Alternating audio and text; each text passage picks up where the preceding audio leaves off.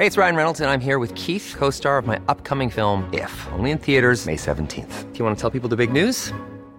All right, I'll do it. Sign up now and you'll get unlimited for $15 a month and 6 months of Paramount Plus Essential Plan on us. MintMobile.com/switch. Upfront payment of $45 equivalent to $15 per month. Unlimited over 40 gigabytes per month. Face lower speeds. Videos at 480p. Active Mint customers by 531.24 get 6 months of Paramount Plus Essential Plan. Auto renews after 6 months. Offer ends May 31st, 2024. Separate Paramount Plus registration required. Terms and conditions apply if rated PG.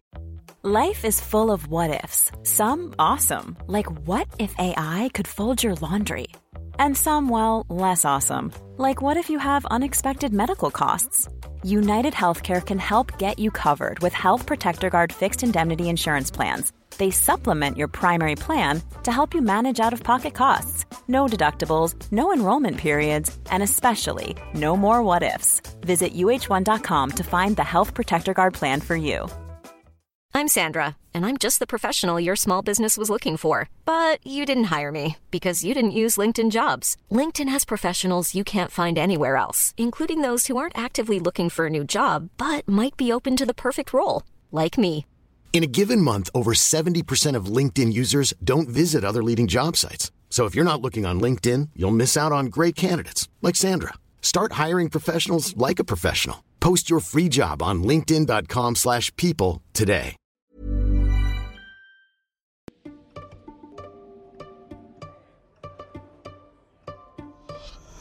I'm in Germany, thinking about how Germany changed the course of history. No, not that history. Before that, Germany gave us some of our most influential thinkers. People like Kant, Hegel, Schopenhauer, Heidegger, Nietzsche, Marx. Why was that? In fact, for good or for bad, many of the ideas and problems of modern life, a focus on the individual, a concern with industrialism, an emphasis on nations and national identity, even the idea of a rebellious spirit, arose out of a small area in the middle of a yet-to-be unified Germany. In this small area, a crucible of modernity and a reaction to it emerged. We've come here to explore all of this, and it starts with the Enlightenment, because during those tumultuous years, Germany became a great critic of the dominant cultures that surrounded it, British and French culture in particular. I want to look at how that critical culture emerged, look at some of the romanticist and irrationalist philosophies it produced, ask what it gave us, ask how it might help us, why it's still an important model of human behaviour for us that we can learn from today.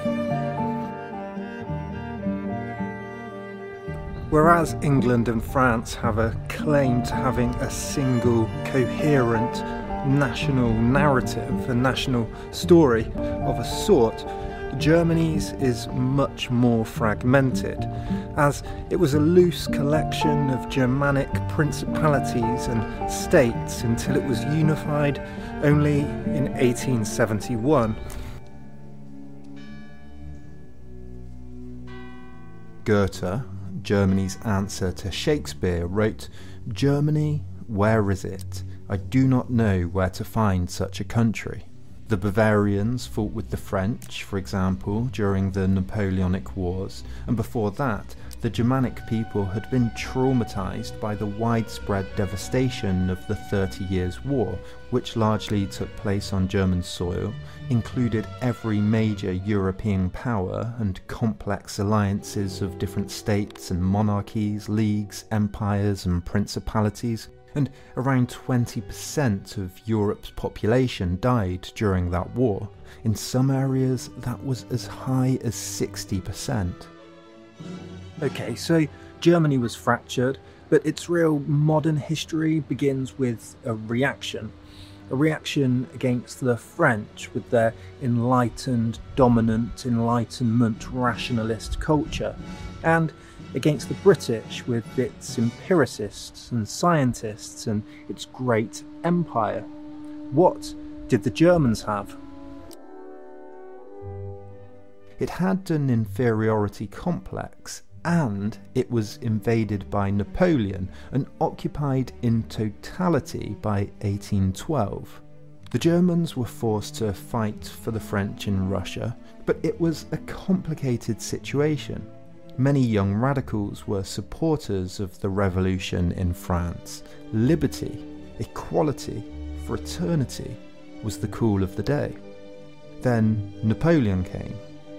Many went from celebrating Napoleon to hating him, from wanting to be French to wanting to be rid of the French.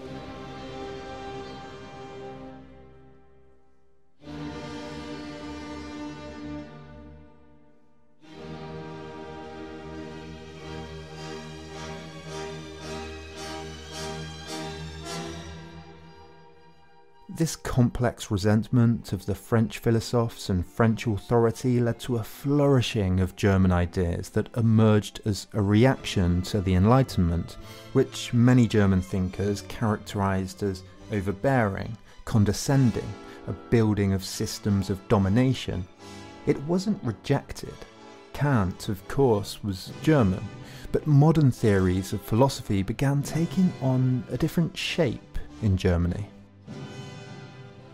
But the shape the response took needed its own fertile soil, some ideas that were, well, German, and where better to look for those ideas? Inside and in the soil. The ideas of the Enlightenment, whether in Immanuel Kant's system of rationality, Newton's scientific laws of gravity and motion, or Spinoza's all-regulating metaphysics, were felt by many German thinkers to be distant, abstract, cold theories. They seemed to be completely void of the vitality of ordinary life, too concerned with mathematics or technical language than with the felt immediacy of everyday routines, the vicissitudes, the colours, the passions of human existence. And so, German thinkers began to look both to their close surroundings and inwards towards themselves. The ideas first took root in two places, German landscape and German language, and went on to include other close, immediate phenomenon that they thought that the Enlightenment philosophers had neglected, things like the everyday and the ordinary, emotion, sentiment, the undecidable, mystery, the irrational, and spirituality. When the father of the Reformation, Martin Luther, first translated the Bible into German in 1534, he'd focused on everyday German vernacular, a bold move at a time when the Church had been dominated by an exclusive High Latin. His new Bible became an instant bestseller, setting off a revolution in reading and a flourishing of the German language.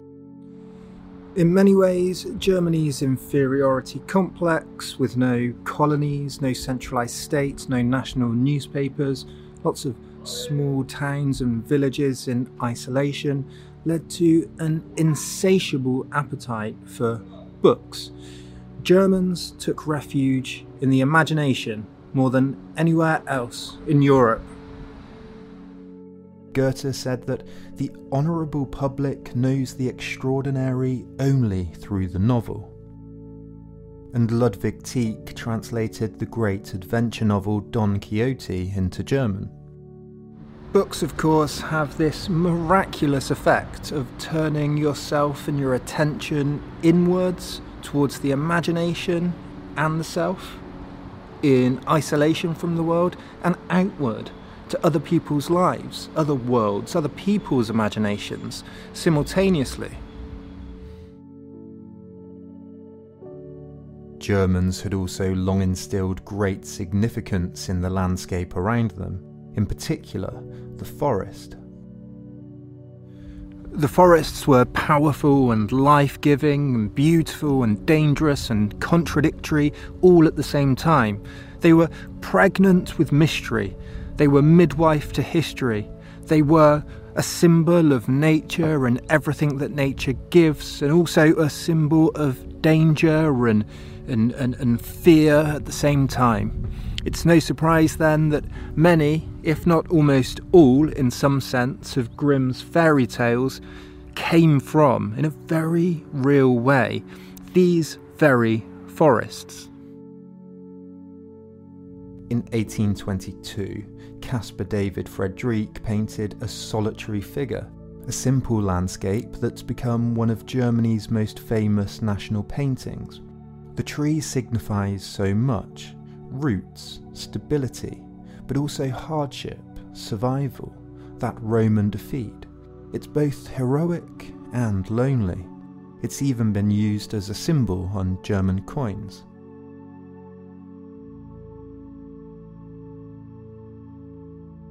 The Germanic tribes beat the Romans from the cover of the German forests, the first act of resistance in the cultural memory and national identity forming event.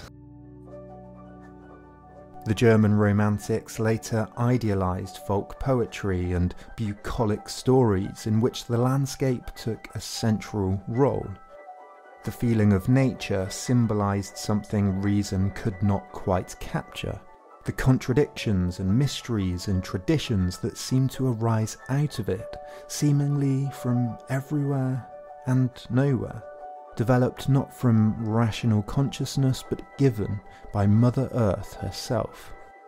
The brothers Grimm didn't write their fairy tales, Rapunzel, Hansel and Gretel, Little Red Riding Hood and Snow White among them.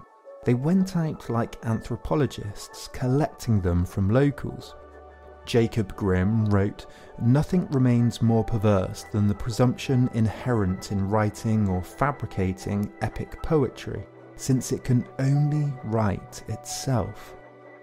The Grimms also spent their lives creating the first German dictionary. Okay, I'm in Marburg, a place where the Grimm brothers wrote or collected a lot of their fairy tales. And that there is the Rapunzel Tower. Maybe I'll try and go up there. I'm going to sit and read Rapunzel under the Rapunzel Tower. Thankfully, they're all about 2 pages short. There's hundreds of them. They're all a lot darker. In the Grimm version, the prince falls from the tower into a bush of thorns and blinds himself, but they do live happily ever after. It's in this context of language, folk tales and landscape that Germany began fermenting its own genre, its own distinctive type of critique, culture and philosophy. And it's for this reason of immediacy, of experience, of feeling and seeing and being immersed in place that I wanted to come to Germany too. Because the central thinkers of this period in the late 18th century also felt this. They wanted adventure, escape, growth, experience, while also emphasising the domestic, the people and language. They acknowledged the contradiction of life being far and near simultaneously. Goethe longed for the Mediterranean. He wrote, in some of the most famous lines in German poetry, "Do you know the land where the lemon trees grow? In darkened leaves the gold oranges glow. A soft wind blows from the pale blue sky. The myrtle stands mute and the bay tree high. Do you know it well? It's there I'd be gone." In 1769, a young writer had set off on a voyage to an unknown destination. Johann Gottfried von Herder wrote, "I go forth into the world as untroubled as an apostle or a philosopher, in order to see it." He anticipated Nietzsche when he later said, "To the ships, you philosophers." He wanted to leave behind the static texts of his study and live, Goethe was so enamoured when he met Herder that he wrote, "Alas, I'm still confined to prison, restricted by this great mass of books. You must escape from this confining world."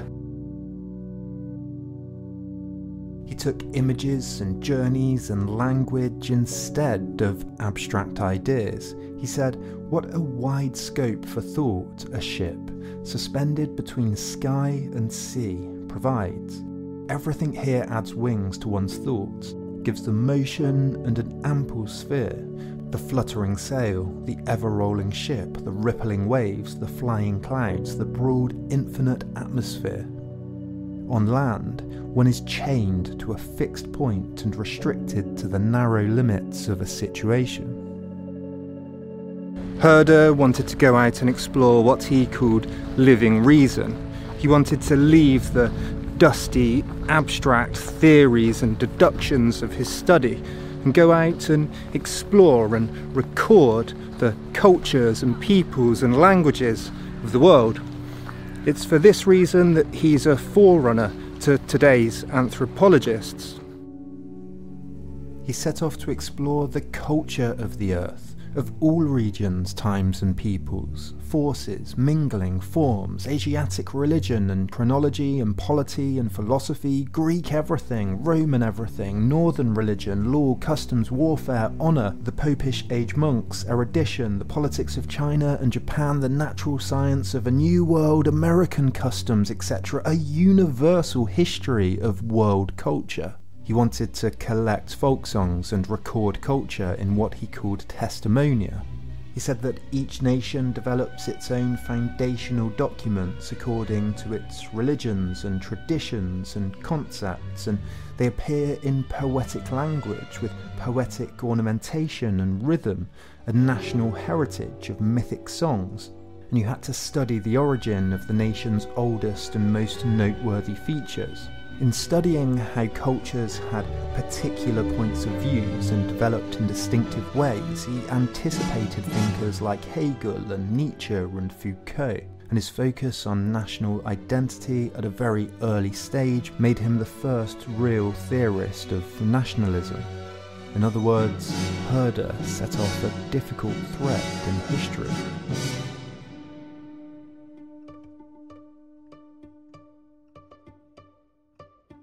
The Enlightenment was a period of creation, self-creation, nation creation, the creation of new models of behaviour, of machines, sciences, theories, of constructing rational replacements for traditional ways of doing things that many were seeing as defunct.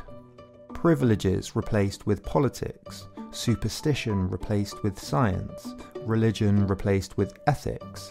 An age of revolutions.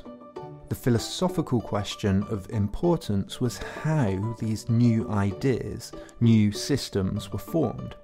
Kant's influential response was that we order the world through our reason.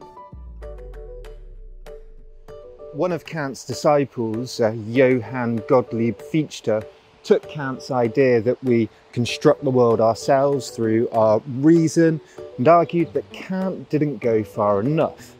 He said that philosophers before had thought that the world was given to us, but there's no proof that that's the case at all. Instead, we construct the world ourselves as an I, full of irrepressible energy, full of self-activity, that the world is created not in the image of God or the image of science, but in the image of ourselves. Goethe wrote famously that I turn back into myself and I find a world, that within us were forces more powerful, more mysterious, more voluminous than anything we find outside of us. Philosopher Rudiger Safransky writes that Fichte wanted to spread among his listeners the desire to be an I, not a complacent, sentimental, passive I, however, but one that was dynamic, world-grounding, world-creating. We've just been into Jena, where Romanticism was born, where the first Romantic philosophers and novelists and poets all lived. bohemian, controversial, scandalous lives. They lived together, writing and teaching and partying and walking up into the foothills that surround this beautiful little town. And it's where Fichte, before the Romantics, taught, and his house is now a romantic museum, and it's full of wonderful books and artifacts. And there's a great anecdote in there where apparently Fichte would say to his students, "Gentlemen, I want you to think the wall." And they'd all stare at the wall, and then he'd say, "Have you thought the wall?" And they'd all nod, and he'd say, "Well, that was what you think of the person that was thinking the wall." In other words, there's only ever you thinking the wall. There's no real proof that the wall exists at all.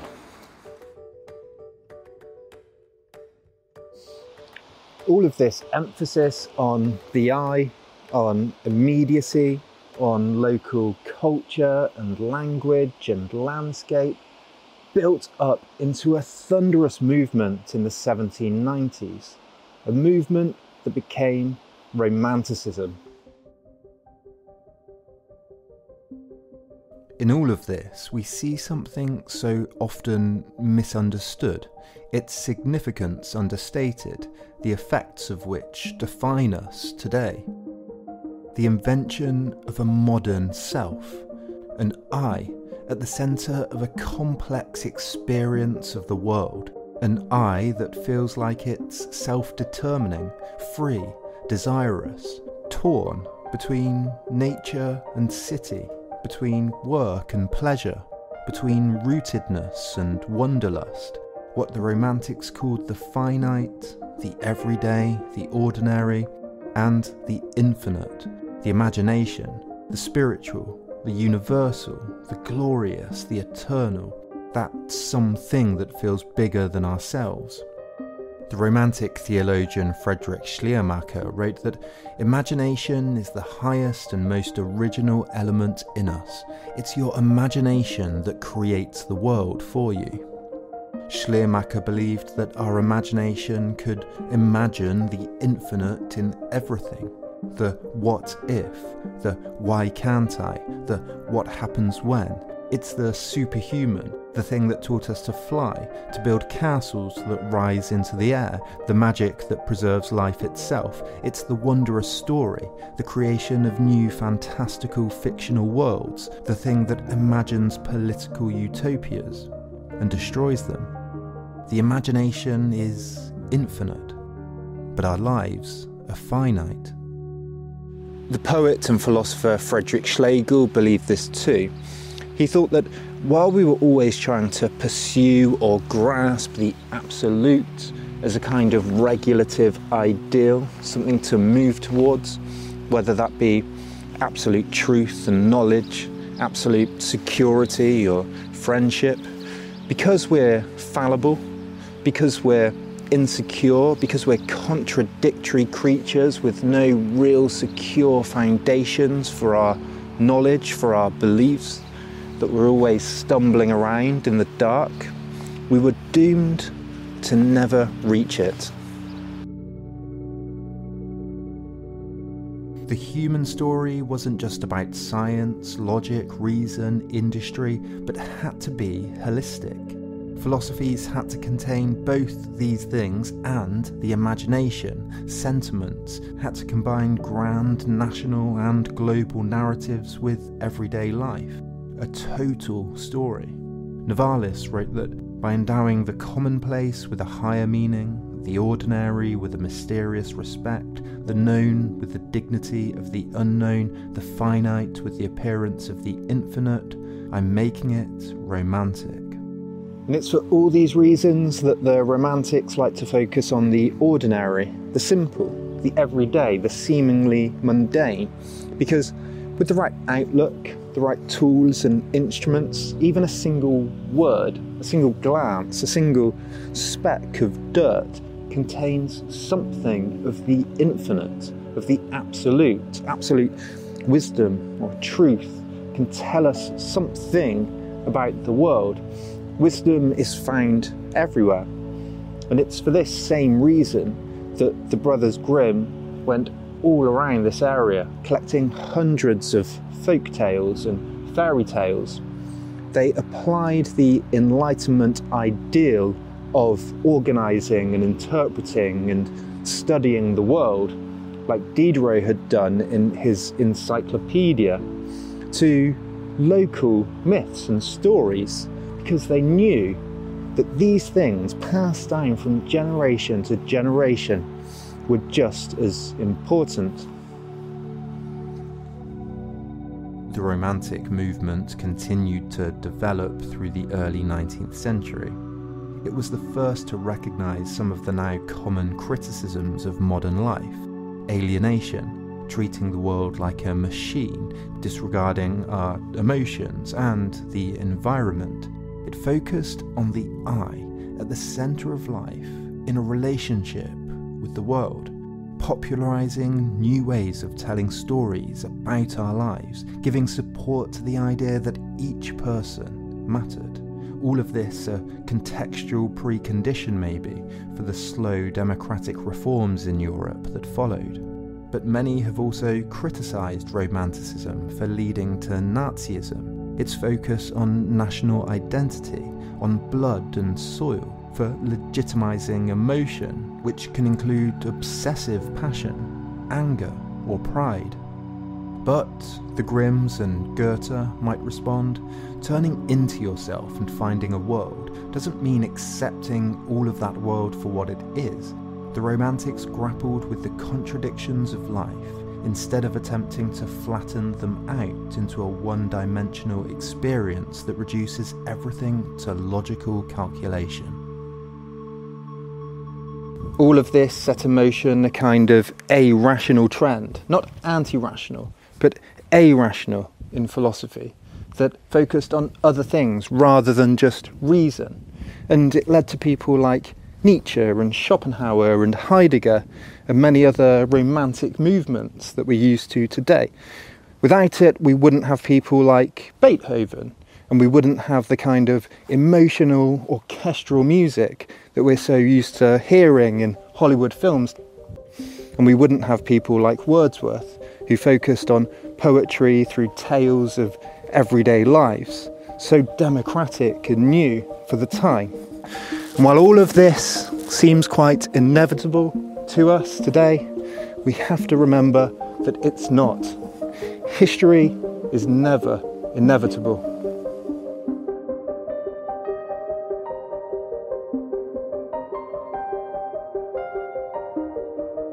Thank you as always for watching, and a huge thanks of course, as always, to my Patreons, without which this just wouldn't be possible. So if you want to see scripts, if you want to chat in the Discord server, if you want your name in the credits, but most of all, if you just want to help support, make this content, then click the link in the description below. If not, you can like, you can share, you can leave a comment, all those things that help the algorithm. Thank you so much, and I'll see you next time.